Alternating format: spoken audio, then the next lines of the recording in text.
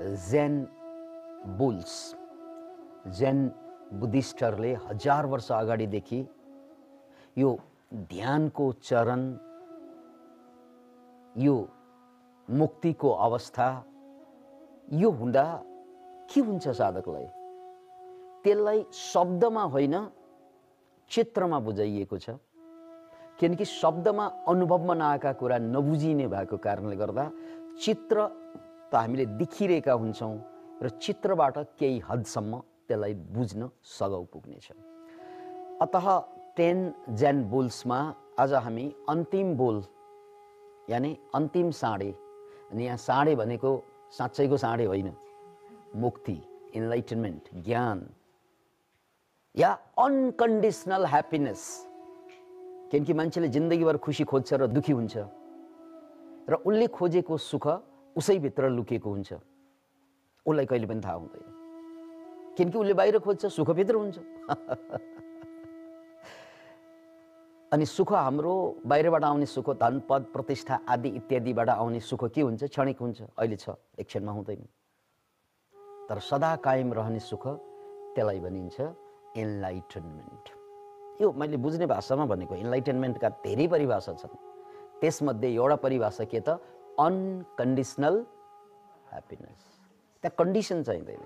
हाम्रो जीवनमा कन्डिसन बिना हामी खुसी नै हुन सक्दैनौँ। कसैले हामीलाई राम्रो भन्यो भने खुसी हुन्छौँ, गाली गर्यो भने दुखी हुन्छौँ, पैसा पायो भने हिक्क गर्छ, पाएन ह्याक्क गर्छ। यसलाई कन्डिसनल ह्याप्पिनेस भनिन्छ र यो ह्याप्पिनेस टिक्दैन। अनकन्डिसनल ह्याप्पिनेस भनेको त्यो सदा कायम रहन्छ। जसरी आकाश जति बादलले छाए पनि घेरे पनि आकाश त सदा कायम रहन्छ। त्यो एकचोटि आकाश त्यहाँ छ भन्ने बोध भएपछि त्यहाँ सधैँ छ भन्ने बोध हुन्छ। सबै कुरा परिवर्तनशील छ, तर आकाश कहिले पनि परिवर्तन हुँदैन। यो कुरा याद राख्नुहोस्। Everything is changing and changeable but not space. आकाश आकाशै हुन्छ। त्यस्तै यो अनकन्डिसनल ह्याप्पिनेस भनेको यो आकाश जस्तै हो। संसारका सबै कुरा चेन्ज हुँदै गर्छ, यो कहिल्यै चेन्ज हुँदैन। हो, त्यही कुरा प्राप्त गर्नु यो धरतीमा हामी आएका हौँ, त्यही कुरा जान्नु यो धरतीमा हामी आएका हौँ। कहाँ दाल भात पकाएर बस्या, कहाँ के गरेर बस्या, के गरेर बस्या। त्यो त काम चलाउ हो, गर्न त केही पर्यो संसारमा, तर त्यो काम चलाउ हो। त्यसले जिन्दगी चलाउँदैन, काम मात्रै चलाउँछ। जिन्दगी त भड्काइरहेछ भित्रभित्रै। त्यसकारण जसलाई जानेपछि फेरि जान्ने अरू चिज रहँदैन भनेको त्यही हो। र त्यही कुरा बुझाउनको लागि त्यो इन्लाइटनमेन्टको, त्यो अनकन्डिसनल ह्याप्पिनेसको त्यो अवस्था उजागर गर्नको लागि 10 वटा चाहिँ साँडेको कथा प्रसङ्गवश हामीले भनिरहेका छौँ। आज हामी 10औं साँडेलाई मध्यनजर गरौँ। यसमाथि गौर गर्नुहोस्। In search of the bull, यो फर्स्ट पिक्चर हो। त्यहाँ एकजना तरुण जवान केटा अनकन्डिसनल ह्याप्पिनेसको खोजमा या मुक्तिको खोजमा बाहिर निस्कन्छ। तर यो चित्रमा उसले केही पनि देख्दैन। त्यहाँ जे थियो त्यही मात्रै देख्छ। त्यहाँ पहाड छ, त्यहाँ जङ्गल छ, त्यहाँ खोला छ, उसले केही पनि देख्दैन। किनकि उनले खोजेको बुल हो, द बुल। तर त्यो बुल त्यहाँ भेट्टाइँदैन। बुल भनेको त्यो मुक्ति, त्यो अनकन्डिसनल ह्याप्पिनेस त्यहाँ छँदै छैन, भेट्दैन। यो साधकको पहिलो अवस्था हो। यो साधकको पहिलो अवस्था हो। ऊ ध्यान बस्छ, ऊ प्रार्थना गर्छ, ऊ भजन सुन्छ, ऊ पूजा गर्छ, के गर्छ त्यो अन्तर्यात्रा गर्नको लागि। तर पहिलो स्टेपमा जुनसुकै विधि अपनाए पनि उसलाई केही पनि फरक देख्दैन। उसले पहिलो स्टेपमा ऊ ध्यान बस्छ, आज जुत्ता किन्नुपर्ने भन्ने याद आइरहन्छ। ऊ ध्यान बस्छ, बुहारीले आज साह्रै हेपी भन्ने याद आइरहेको हुन्छ। ध्यान बस्छ, सासूले त मासु नै खाने भयो भन्ने विचार आइरहेको हुन्छ। ध्यान बस्छ, पसलमा व्यापार गरिरहेको हुन्छ। उसले त्यही मात्रै देख्छ ध्यान बस्दा, जो उसले गरिरहेको हुन्छ। अरू के देख्छ उसले? नयाँ कुरा केही पनि आउँदैन त्यहाँ। यो फर्स्ट स्टेज हो। त्यसकारण त्यहाँ बुल छैन, यो चित्रलाई गौरसँग निहाल्नुहोस्, त्यहाँ कुनै पनि साँडेको केही पनि सङ्केत समेत छैन। र यो अवस्थामा 3 महिना टिके भने अनि दोस्रो पिक्चरमा जान्छ, त्यो भनेको साँडेको पच्चाप देखिन्छ। कहिलेकाहीँ चल्को आउँछन्, ओहो 3 महिनाभित्र सनक्क सनक्क आए जस्तो हुन्छ, झनक्क झनक्क आए जस्तो हुन्छ, कम्पन आए जस्तो हुन्छ। यो भनेको साँडेको पच्चाप। यति देखेपछि केही छ भन्ने लाग्छ, यसको लागि 3 महिना लाग्छ र केही छ भनेर लागिसकेपछि यात्रा अब निश्चितताका साथ अगाडि बढ्न सहयोगी हुन्छ। यो पहिलो कुरा भयो। अब यो व्याख्या हामीले गरिसकेका छौँ। अतः अन्तिम चित्रतिर आउँ, अन्तिम चित्रलाई निहालौँ। Return to society. योभन्दा अगाडिको चित्रमा साँडे पनि गायब भएको र साधक पनि गायब भएको। शून्यता, स्रोतमा जहाँबाट आए उनीहरू त्यही स्रोतमा लय भएको, जहाँबाट आउँछ त्यही लय भएको। अहिले केही पनि छैन। यो केही पनि नहुनु भनेको त्यो बेला पनि त्यहाँ सबै कुरा हुने सम्भावना बाँकी हुन्छ। हाम्रो शताब्दीमा यो कुरा बुझाउन धेरै गाह्रो छैन। यहाँहरूले हेरिरहनु भएको मोबाइल होला, ल्यापटप होला, या चाहिँ ट्याब होला, जसमा चित्र आइरहेको छ। मेरो पनि यहाँहरूको चित्र आइरहेको छ। केमा आइरहेको छ? स्क्रिनमा आइरहेको छ, राइट? त्यो स्क्रिनमा सबै कुरा आइरहेको हुन्छ, तर त्यहाँ लाइट गयो भने केही पनि आउँदैन। यसको मतलब हामी सबै नष्ट भएको हो? होइन। लाइट गयो, ब्याट्री गयो भने स्क्रिन के हुन्छ? ब्ल्याङ्क हुन्छ। त्यही हो रिटर्न टु द सोर्स। खाली भयो, ला सबै सक्यो, अब केही छैन, अब अघिसम्म त्यहाँ के थियो, अब त केही छैन भनेर पीडित हुनै पर्दैन। त्यहाँ अझै छ, मात्र देखिँदैन, किनकि ब्याट्री छ।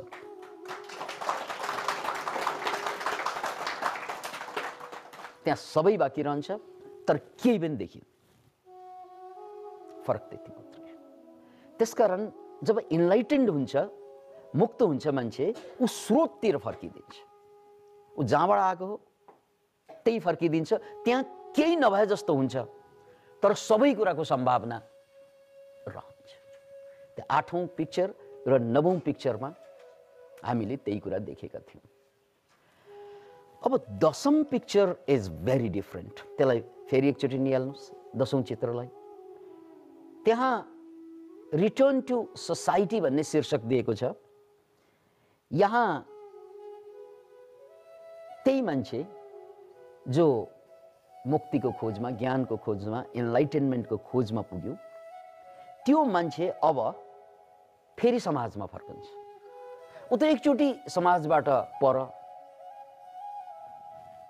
पर कता कता पुगिसकेको। त्यसकारण समाजमा साधु सन्तलाई काउन्टै गर्दैन, किनकि साधु बन्नु भनेको समाजको लागि मर्नु। यो कुरा याद राख्नुहोस्। त्यसैले पीत वस्त्र धारण गर्नु भनेको के हो भने कात्रोको पनि पीत हुन्छ, पीत भनेको पहेँलो। अनि साधुले, भिक्षुकहरूले किन पीत वस्त्र धारण गर्छ भने म समाजको लागि मरिसकेँ, म जिउँदो छु तर समाजको लागि मरिसकेँ। यसरी समाजको लागि म मरेँ भन्ने बोध दिनको लागि कतै श्वेत वस्त्र, कतै पीत वस्त्र धारण गरिन्छ।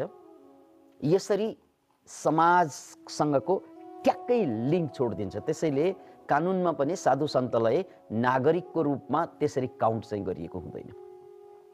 उनीहरू भएर पनि समाजमा नभए बराबर।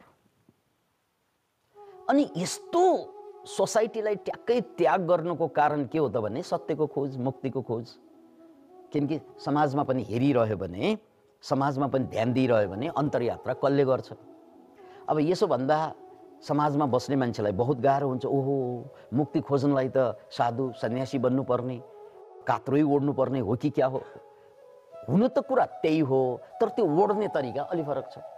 एउटा ओढ्ने तरिका साँच्चै चाहिँ पहेँलो वस्त्र लगाएर, जसरी सिद्धार्थले घर परिवार संसार त्यागेर सत्य खोजे, एउटा तरिका त्यो हो। र अर्को तरिका घरमै बसेर, सारा संसारको बीचमै बसेर मात्र संसारप्रतिको वैराग जन्माउनु, नन एट्याचमेन्टको प्र्याक्टिस गरेर संसारमा बसेर सत्य खोजिन्छ, यो अर्को पाटो।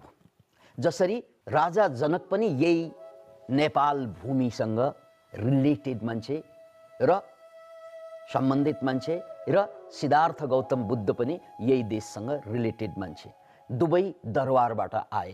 हेर्नुहोस्, यो देशको बहुत गरिमायुक्त यो कहानीलाई सुन्नुहोस्। राजा जनक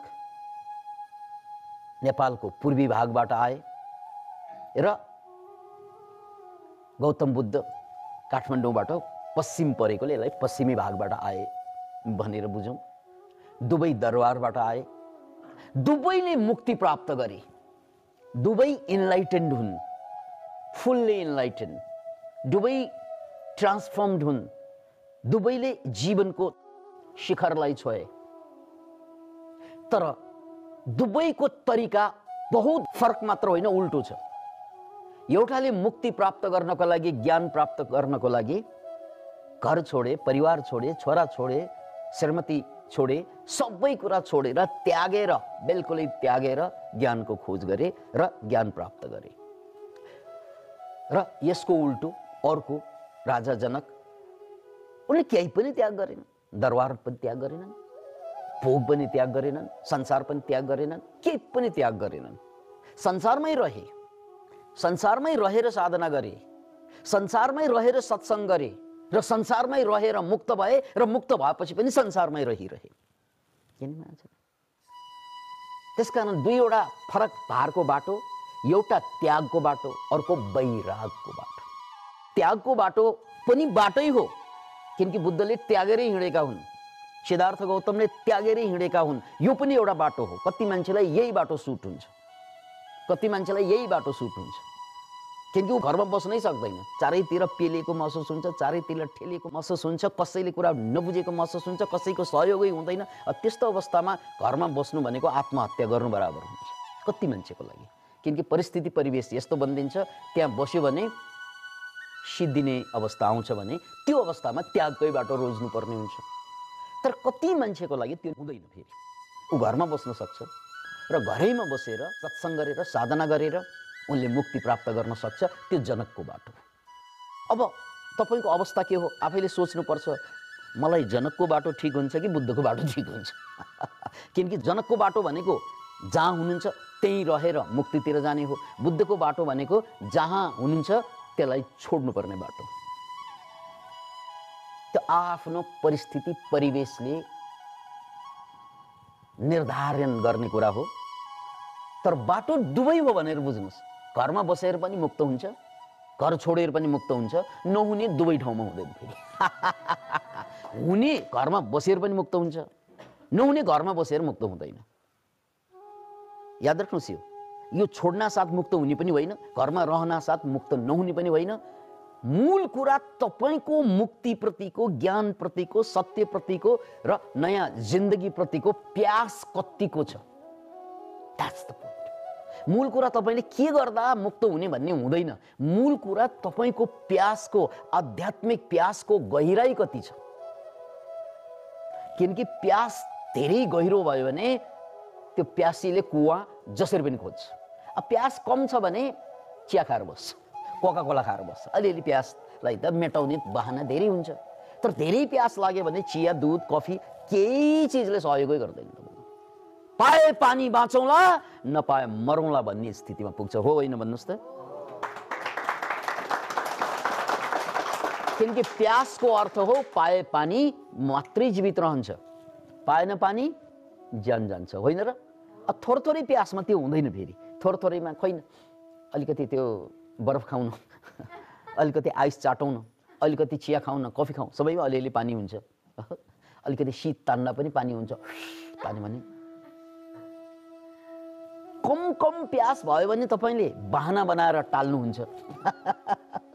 तर प्यास शिखरमा पुग्छ नि, जब परमात्मा प्राप्तिको प्यास शिखरमा पुग्छ या आफूलाई चिन्ने प्यास शिखरमा पुग्छ, त्यो बेला पाए पानी बाँच्ने हो, नपाए त खुत्रोकै मर्ने हो।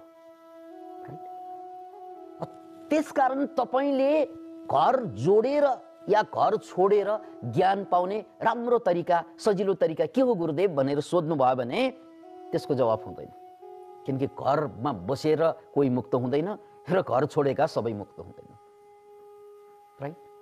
त्यसकारण जहाँ बस्नुस्, घरमा बस्नुस् या छोड्नुस्, त्यो तपाईको परिस्थितिले निर्धारण गर्ने कुरा हो, तपाईको मनस्थितिले निर्धारण गर्ने कुरा हो। तपाई घरमा बस्नुस्, तपाई पीत वस्त्र लाउनुस् या तपाई रंगीन चंगीन सामान्य वस्त्र लाउनुस्, तपाई श्रीमानसँग बस्नुस्, श्रीमतीसँग बस्नुस् या नबस्नुस्, यो समस्या यो होइन क्या। मुक्तिको समस्या, मुक्तिको के हो भने तपाईमा बुझेको कति छ जिन्दगीलाई, जागेको छ कति प्यास। That's the point. यदि प्यास लास्टै जागेको छ भने जे गरे पनि हुन्छ, बिहे गरे पनि फरक पर्दैन, जे गरे पनि फरक पर्दैन। प्यास त्यस्तो चाहिँ नाम मात्रको प्यास भयो भने बिहे नगरे पनि तपाई ब्रह्मचारी बसे पनि ज्ञान त कोसौं कोस दूर हुन्छ। त्यसकारण लाइफस्टाइलले ज्ञान दिँदैन क्या, लाइफस्टाइलले ज्ञान दिँदैन, तपाई भित्रको मनस्थितिको गहिराईले चाहिँ ज्ञानलाई तान्छ।